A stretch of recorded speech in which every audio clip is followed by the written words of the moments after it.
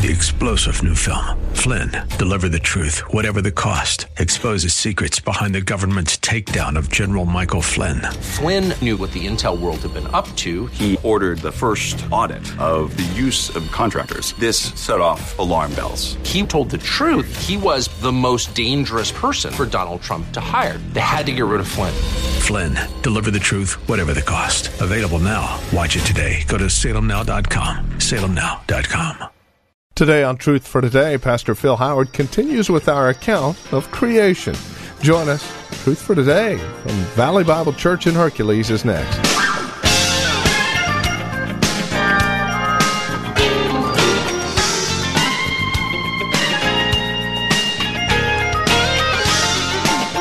Today, we would like to introduce to you the father of the bride. Hello and welcome to Truth for Today.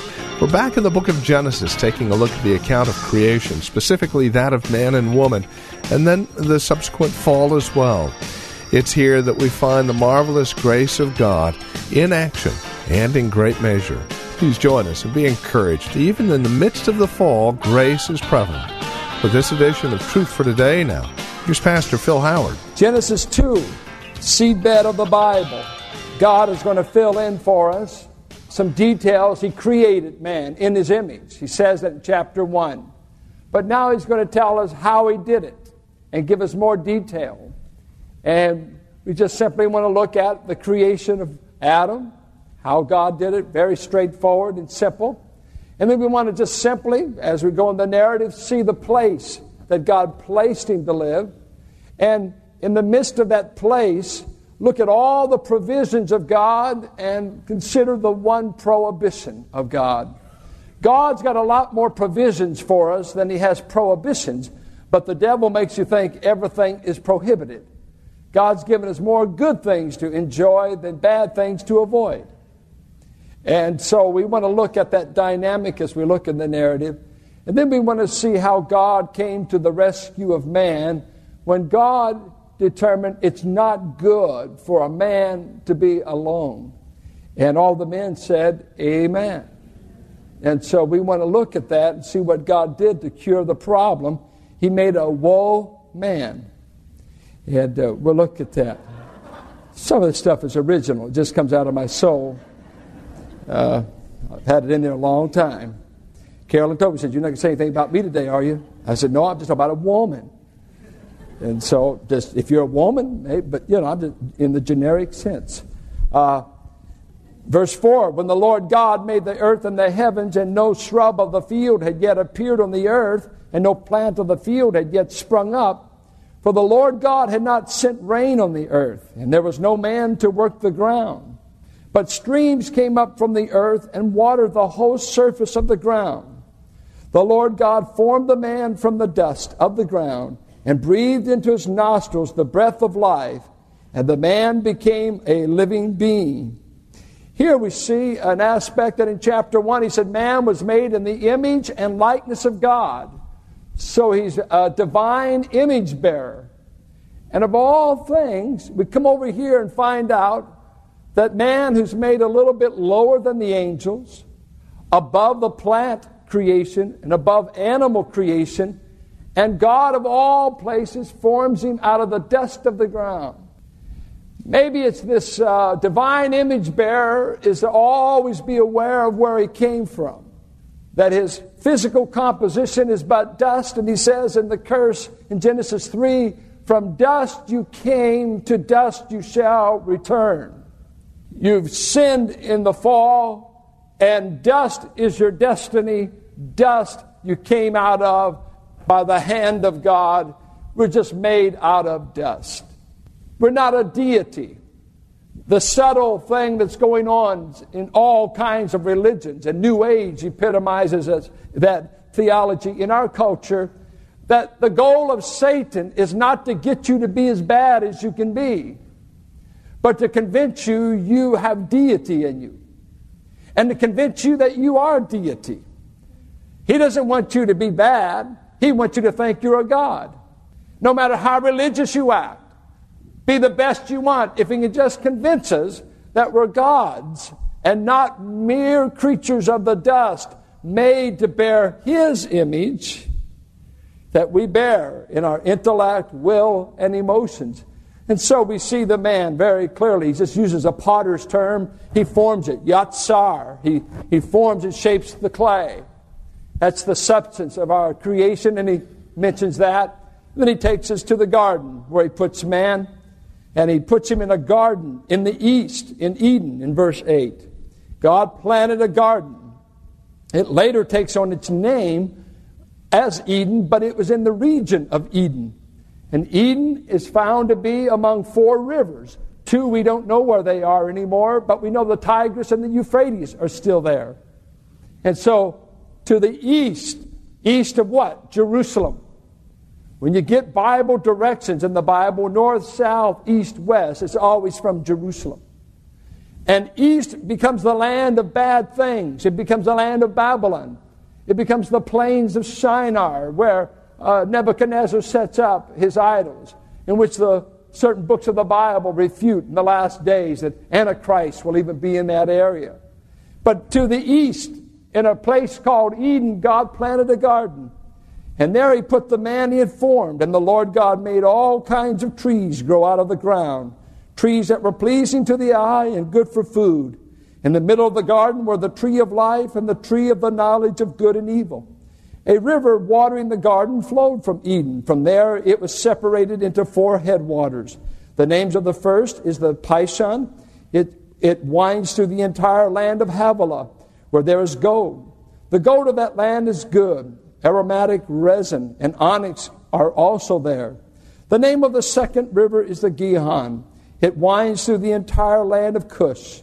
The name of the third river is the Tigris. It runs along the east side of Ashur. And the 4th river is the Euphrates. The Lord God took the man and put him in the garden of Eden to work it and take care of it. And the Lord God commanded the man, "You are free to eat from any tree in the garden, but you must not eat from the tree of the knowledge of good and evil, for when you eat of it, you will surely die." What a great environment to be, an environment where trees growing, vegetation, water, this beautiful place. And God says, "I put you there, Adam, to take care of it," which is interesting, that work was not given to man as a curse. There was work to do even before the fall. I put you there, Adam, to tend the garden, to subdue it, to take good care of it. And I would say this, that Christianity elevates work to nobility. Christianity elevates work. That there's nothing mundane that's done, not evil, but that's done for God. As basic as tending a garden. That's what I want you to do, Adam. You take care of it, you rule over it, but take care of the garden. And most of you probably don't even like gardening work. Some of you don't like work. And that's a problem, because man has been created to work. It's one of the things built into him. And the men who tell me that when they're out of work, they say they tend to feel worthless and tend to get in more trouble in their mind when they're not doing something productive at any time. It's real tempting when you get laid off a job. What do you do with all your idle time? Man is at his best when he is working, doing that which God wants him to do. And it goes the chain of work all the way from tilling the soil, groundwork, all the way to being the ophthalmologist or the brain surgeon. It starts with our father Adam being a gardener, tending the soil. And he says, "I want you to take care of it for me." And by the way, I've given you every tree there is in that garden, and you can eat from it. And you can enjoy it. It's all yours. Except for one lousy solo tree. Don't eat it. Now, what would you do if you lived in the garden? If God told you don't eat a tree because when you eat it you will die, would you not want to live on the edge of the garden and leave the tree in the middle? You wouldn't, would you? You sound guilty already. You'd move right up next to it. You would. History proves it because Adam acted for us. He did just what we would do. We were in his loins. We acted just like he acted. Guess what? He moves up to this tree, and we'll find in chapter 3, the serpent meets them around the tree. And he sets up the temptation, and we'll deal with that later. But let me just deal with something that I think is interesting, that what was the tree of the knowledge of good and evil? What was the thing about it? Why did they want it?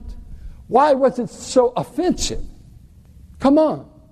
Well, someone said the fruit was poisonous. There's nothing that says that. Why was the prohibition followed with "you shall surely die"? In other words, I'm going to kill you if you eat of it. I mean, at least to a child we'll spank you, but to kill them? This is serious. What was it? What was it? Most don't know. So let me tell you what 5 scholars say. And I'll tell you what I favor. God puts this tree there, and these are the descriptions of it I have found. Kidner and Gispin, 2 scholars. Kidner is a great writer. Derek Kidner. Read everything he writes. He says that it's simply good and evil are the consequences of disobeying the commandment. So that if you eat of the tree, you're going to find out what's good and what's evil. Well, would they have not known what good was if they'd never eaten of it? I think they would have. Definitely. And so I think there's more to it than that's what you're going to find out, good and evil, if you eat. The second view is some say moral discernment. And this view, along with the 5th view, is, I think, close to it. Knowing the difference between right and wrong. Some say they're going to get this discernment that's like God. A scholar by the name of Winfield said it was sexual knowledge. That if they eat of this tree, they'll gain sexual insight. And the whole narrative seems to be against that because God does not prohibit sexual knowledge. As a matter of fact, He makes man and woman to procreate and to be sexual beings without sin. So it doesn't seem to be, it will offer sexual knowledge. It seems a far-fetched view. Some make it omniscience. That if they eat of this tree, they will enter into the realm of God, knowing everything about good and evil. Well, the weakness of the view is that after they ate of the tree, they didn't become omniscient. It didn't do that for them. Maybe they thought it would. And it could be argued on that end.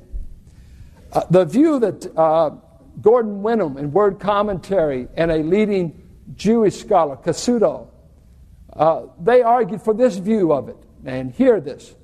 That what the tree offered was wisdom. It offered wisdom. It offered insight. And at first that seemed so innocent a thing to prohibit. But it was discernment and insight about what is good and wrong, independent of God. I'll find out for myself what is good. I'll find out for myself what is evil. And I'll determine that. And God has said in His Word, I want to be the one that determines what is good for you. I want to be the one that determines what's bad for you. And I'll do it by divine revelation, not by human experience. And so the temptation is, you decide for yourself what's good and what's bad. Who is God to be telling me and prohibiting from me knowing what's good for me, what's bad for me? And this very thesis, when Moses ends the 5 books of Moses, the Pentateuch, he takes off of this same theme that God's law was given to us to determine what's good for us, to determine what's bad for us, and we let God settle that issue without us finding out for ourselves. Listen to what he says in Deuteronomy. Turn there to me, the 5th book of the Old Testament. And you've got a Bible, don't you? Because we loaned you one. Turn there. If you read chapters 26 through 27, you would discover a covenant he made with Israel known as the Palestinian covenant. It's beyond the covenant at Sinai. And in it, they got on the Mount of Ebal and Mount Gerizim. One mountain, they pronounced the blessings. The other, they pronounced the cursings. And he's telling Israel, if you'll do what I say, I will bless you. If you don't do what I say, I will curse you. And then he brings it to a close. And listen to what he says in verse 11, chapter 30. Now, what I am commanding you today is not too difficult for you or beyond your reach. It is not up in heaven so that you have to ask, or who will ascend into heaven to get it and proclaim it to us so we may obey it. Nor is it beyond the sea so that you have to ask, who will cross the sea to get it and proclaim it to us so we may obey it. No, the word is very near you. It is in your mouth and in your heart so you may obey it. See, I set before you today life and prosperity, death and destruction. For I command you today to love the Lord your God, to walk in his ways, and to keep his commands, decrees, and laws. Then you will live and increase, and the Lord your God will bless you in the land you are entering to possess. But if your heart turns away and you are not obedient, and if you are drawn away to bow down to other gods and worship them, I declare to you this day that you will certainly be destroyed. You will not live long in the land you are crossing the Jordan to enter and possess. This day I call heaven and earth as witnesses against you that I've set before you life and death, blessing and cursing. From where? From my commandments. I've given you, obey, you'll be blessed. Disobey, you'll be cursed. I've spelled out everything I want you to do that's good. I've pronounced everything to you that I consider evil, and a curse is on it. Now choose life, so that you and your children may live, and that you may love the Lord your God, listen to his voice, and hold fast to him. For the Lord is your life, and he will give you many years in the land he swore to give to your fathers, Abraham, Isaac, and Jacob. What is the tree? We will look at it more, but we must just get a glimpse of what the temptation is and what's going on, why it brought the death penalty. To eat of the tree was to say, God and his revealed word isn't good enough for me about what's good for me and what's bad for me. I'll decide that for myself. I am autonomous. I make those decisions. God says, you make that decision in that attitude, and I will kill you. There's another Eden in the Bible. It's mentioned in Ezekiel 28. And there it's the king of Tyre being energized by a satanic being, Satan himself. But you have a human king. And he's beginning to describe his great downfall. And he says, your downfall has come from your exceeding great beauty and your great wisdom that has turned you into a god. You know everything you ought to do. You're wise about everything. You don't need the revealed will of God. You don't need God to tell you what's right and wrong. And God says, I am the only one who knows what's good and who's bad for you. I prohibit you having that privilege. And yet, in every life, the tree is there. God has said what's good for us about sex. He's put boundaries around it. He said when we ought to do it. You ought to have it in marriage. You shouldn't do it before you get married. He's told us who we ought to marry. We ought to marry those of like faith. He's told us what we ought to do about our bodies, about our minds, what we can play with, what we can't play with. And when we obey his command, we know on his word what's good for us. And on his word what's bad for us. But we enter into this, if it feels good, I'm going to do it. I know what's good for me. God says, no, you don't. Nobody's telling me what to do. If I like it, I'm doing it. God says, I'm going to kill you. I'm going to let your sin kill you. I want it. I must take it. The tree of the knowledge of good and evil that I will find out by experience, because I won't let God's revelation determine good and evil. You know why we want to kill young people? Hear me, young people. Because you're making the same stupid choices we did. And you're acting just as stupid as we did. And we're hoping you get smarter. You would think you'd look at your parents' wounds and heartbreaks and not duplicate their folly, but follow their God. But every generation wants to eat of the tree for themselves. I know what I want for my life. This is a good choice.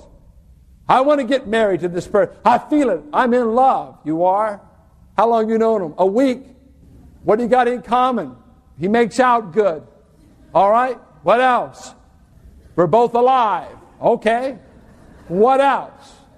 I feel it. I feel in love. Well, honey, you can feel out of love as quick as you can feel in love. The one man that he said his heart was glued, David's son, he said he first of all loved her so much his heart was attached to her, and then when he raped her, he hated her. He couldn't leave her alone and set her up in the tent one day, and he raped her. But he says, then he hated her as strongly as he had loved her. One act of sex, he hated what he slept with. That's how quick you can hate what you loved. One time. But now we've destroyed a girl that was put into perpetual virginity, and her brother goes and kills the man. Unleashed all kinds of sin.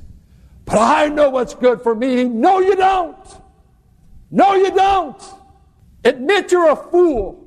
Admit if you follow your glands or your brain, you're going to make stupid choices. You need divine revelation to tell you what's good. You need God's word to tell you what's bad. God won't be mocked by you, treating him like a Johnny-come-late. You don't know what's good for me, God. I'll eat it. He said, the beginning of true wisdom is the fear of the Lord. If you'll fear me, I'll protect you. If you'll fear me, I'll protect you from the evil woman, he told the young man. I'll protect you from the drunkard. I'll protect you from an evil crowd that wants to slay somebody in chapter 1. If you come to my house, I'll have a feast called wisdom. But if you don't, in Proverbs 9, you're going to the house of Mrs. Folly, but at her house, everybody dies. Because she serves Kool-Aid that kills you. And yet, I look around, and the race is filled with asinine fools who are destroying their kids, destroying their marriages, destroying their health, destroying the family name, because I want it, and I know what's good for me. You're going to die. You're not only going to die, you're probably going to go to hell.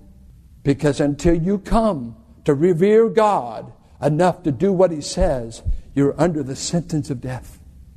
You're walking under a guillotine that will fall sooner or later.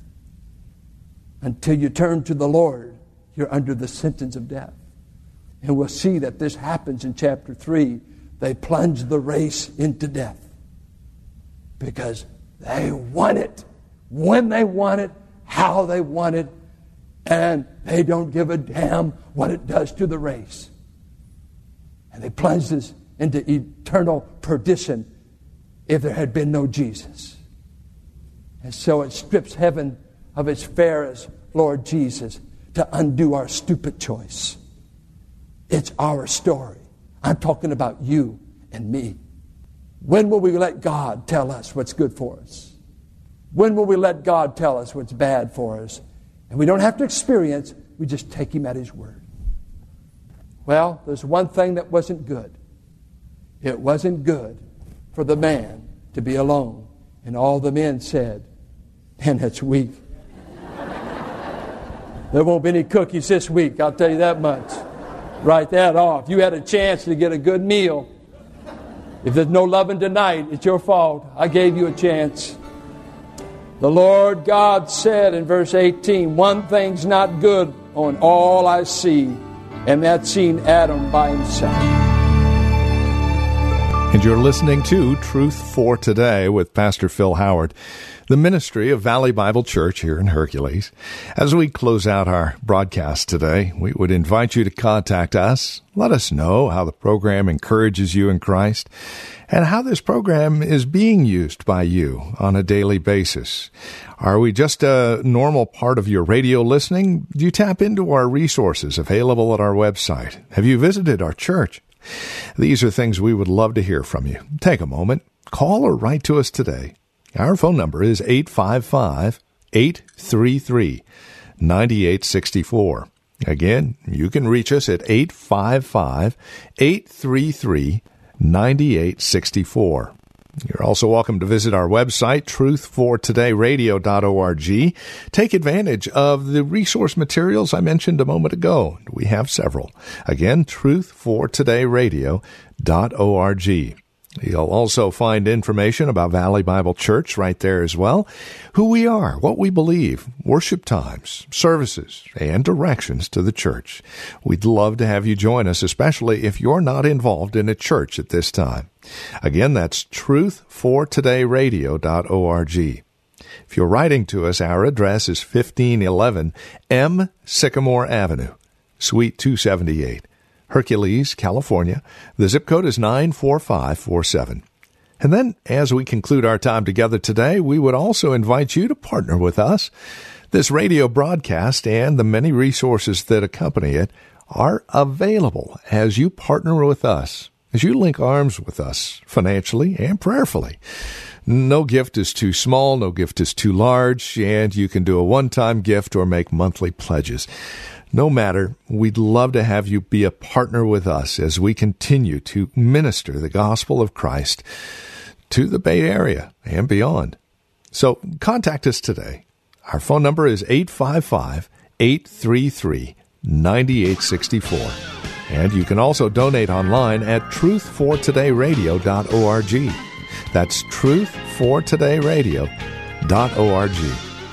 Thank you so much for spending time with us today. We look forward to seeing you next time we get together for another broadcast of Truth for Today. Blessed be the name of the Lord. Blessed be the name of the Lord.